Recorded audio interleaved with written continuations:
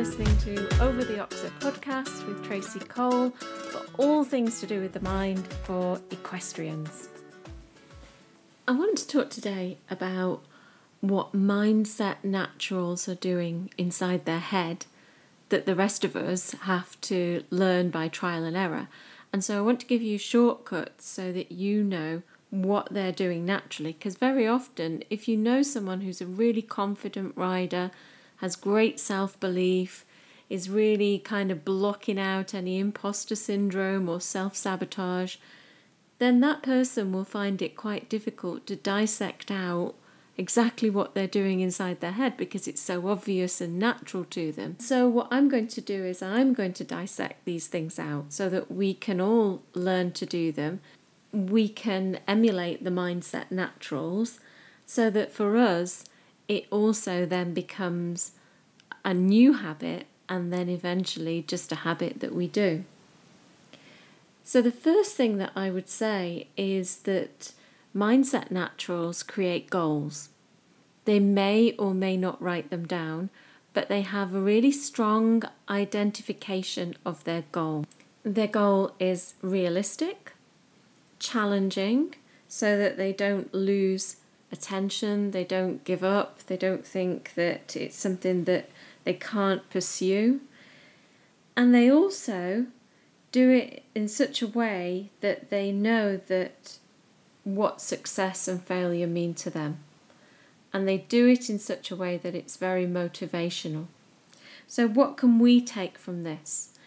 Well, we can set goals that we know that we can achieve, even if that's a quiet admission, because we're stretching ourselves. Maybe it's something you wouldn't chat about necessarily with people around you, but you know quietly and confidently that it's within your grasp and that you can do it. Now, for us mere mortals, it may mean that we need to write that goal down, because the goal setter is the conscious mind and the goal getter is the unconscious mind. So we need to have the unconscious mind fully on board. Writing the goal down slows down the process. And this means that as you're writing it, you're thinking, you're contemplating, you're ruminating, maybe you're getting some inspiration. And so it's a very useful thing to do. You don't have to write reams. The unconscious does love it to be very sensory. So that means describing with the 5 senses, if possible, what your goal is. So what are you seeing when you get the goal? What are you hearing? What are you feeling inside? What are you touching? And maybe what are you smelling and tasting? And smell and taste are a little bit less important, but you need to have that kind of sensory link for the unconscious mind to hook in, get interested, get so that it's receptive to your ideas, knows what you want, and then creates those associations and links to possibilities that will lead you in small stepping stones towards your goal. The second thing that mindset naturals do, and I've kind of mentioned it, is that they have strong mental imagery. So they are able to use visualization really well. And they don't just do it once, 2 minutes before they get on. This is part of their build-up. This is part of their training. And they will spend time and effort repeating it, maybe on a daily basis. And so using imagery is, again, a wonderful connection with the unconscious mind for a set of instructions. You're telling your mind as clearly as you can, this is what I want. And the more sights, sounds, feelings, tastes, touches that you can put in there, the more it becomes a really rich environment for your unconscious mind to draw on and to use. So use visualization. Avoid having it as something on the back burner, like you know it's good for you, but you're not going to use it. The next thing that mindset naturals do, and it might not be something obvious, is that they have what's called in NLP a strong physiology. Now, physiology doesn't mean your internal organs, it means body language. And so if you think about how a really good rider sits, what position are they in? Where are their hands? Where are their elbows? Where are their shoulders? And you do this in very, very fine detail. You do an analysis. How close are their legs to the horse's sides? How much do they put their heels down? How much are they looking up and around? What's the angle of their head? Is it tipped back? Is it tipped forwards? Where are their eyes? And so this strong physiology, thinking about the posture, thinking about how they move with the horse, thinking about the muscle tension in each of their major muscles and which muscles need to be switched on and which need to be switched off, then you can model this. You can watch it. And I've heard riders say, like, 1,000,000 times that when they do their dressage test, they come down the centre line and on a good day, they're Charlotte. They always say that. They always say, I'm Charlotte when I ride down that centre line. And so in a way, what they're doing is getting a great physiology. Physiology, body language, the way that we hold ourselves, our facial expressions, the tension in our muscles and so on, even our breathing, all of those things affect how you think. And if you don't believe me, try this on. I want you to smile, a big, broad smile, really wide smile, really, really wide. Do a big smile and then say, I feel bad. It feels odd, doesn't it? It really feels strange. Now have a go at the opposite. I want you to frown. I want you to grimace. I want you to look angry. And I want you to say to yourself, I feel really, really happy. And again, that feels odd. There's a connection between our physiology and our emotions. And so you can it's a little bit like the chicken and the egg. You can decide whether the emotion's going to start in your head or it's going to be triggered by something outside, like your physiology. And once you get the physiology right, so if you imagine even now, if you can, as long as you're not driving, you're sitting in a really strong, powerful riding position. And you feel good and you're sitting up and you're looking up. That strength gets conveyed to your unconscious mind and you start to feel it emotionally. So that's a great way of starting the confidence process, starting to feel strong, or however you want to feel. If you want to feel like a winner, or that you're competent, or that this is well within your ability, think about how somebody would sit in the saddle when they had those thoughts.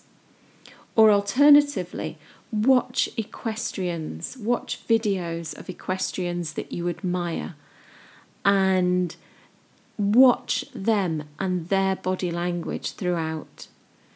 And if they're doing a competition, if they're in the middle of the competition, let's say something goes wrong, then just watch their body language. Do they wince? It would be unusual to see them wince, wouldn't it?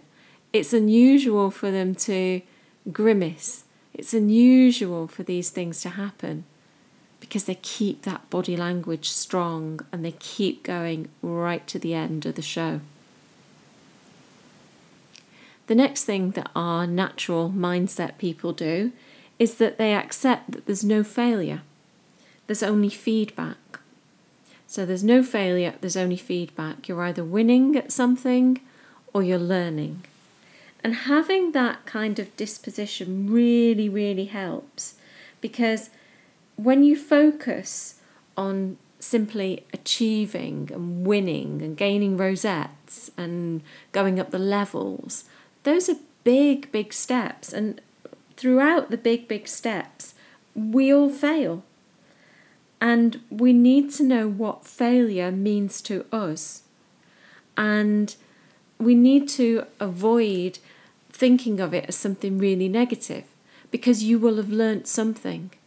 You may not have wanted to learn it. You may have wished that there was an easier way for you to have learnt it, but you have learnt. You may have learnt 1,000 ways not to do it. So it's that ability to refocus on the goal, to notice the goal, to know absolutely that even if you've had a bad day, you've had a bad competition, things haven't worked out, that the goal is still there, and you can adjust the goal if necessary, or you can see what's happened as a stepping stone. It has given you more experience. And being able to think of it like that, rather than the dreaded disappointment, the frustration, being able to control your emotional state and look at things more dispassionately. And this may include taking a step back, and I mean this inside your head as well, actually starting to look at yourself from a distance.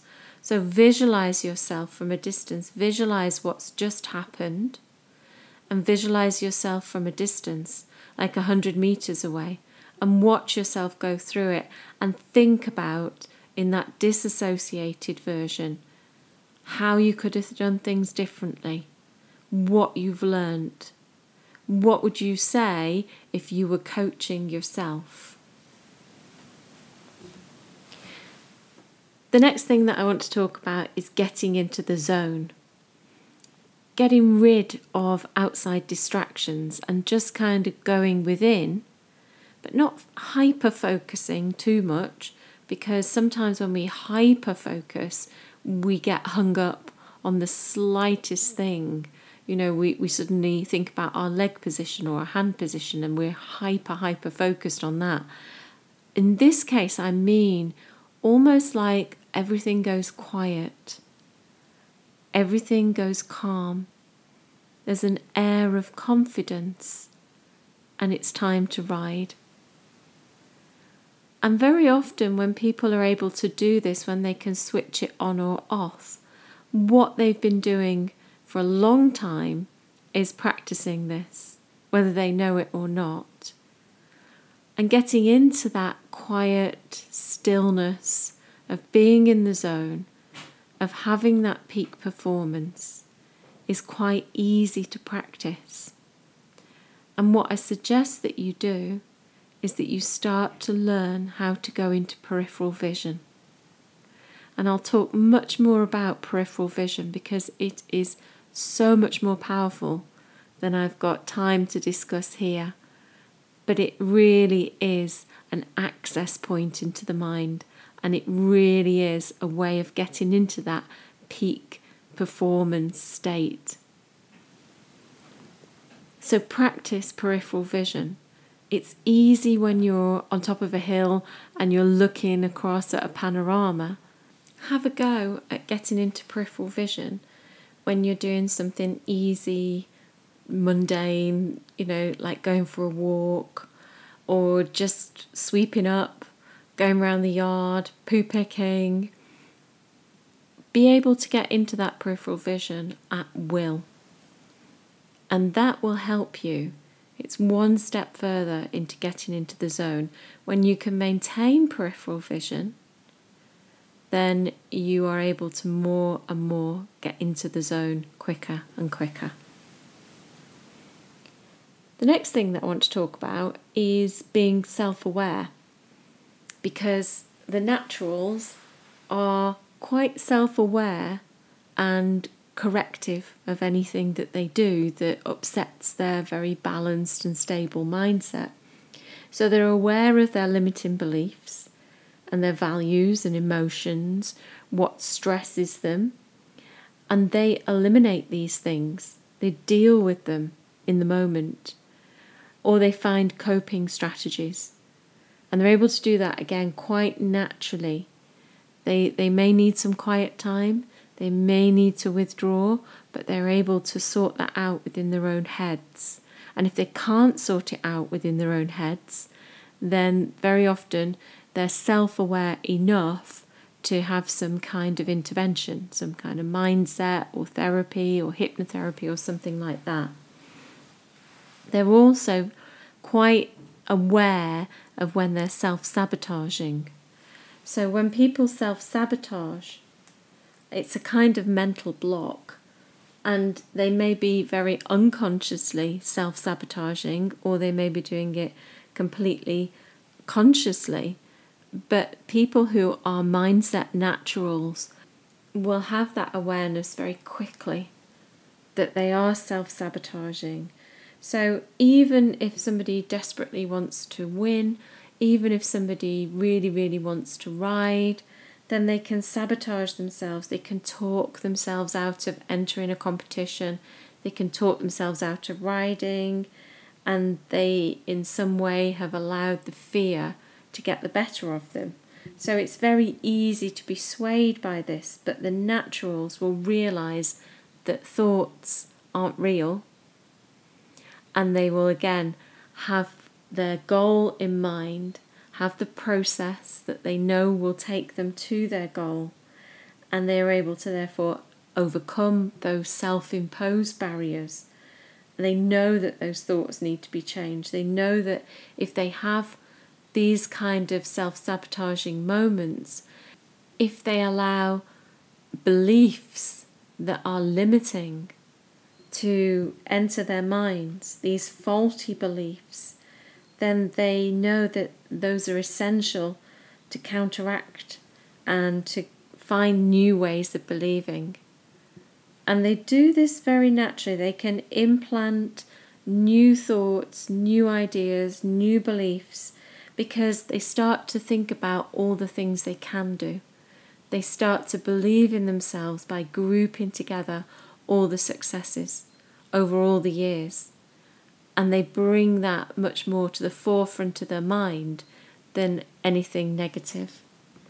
And so in doing all of these things, the natural mindset riders are able to maintain their motivation. They know what the invisible barriers are for their success.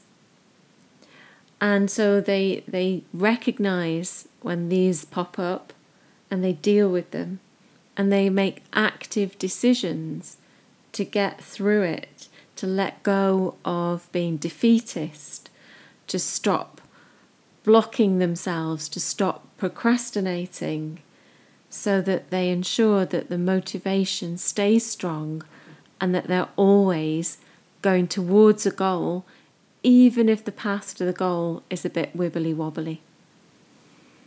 So on the coming podcasts, what I'd really like to talk about are topics like motivation and focus, and definitely come back to this peripheral vision, so that we're able to get stronger and stronger in our own mindsets. Thanks ever so much for listening. Take care, and I'll see you again soon.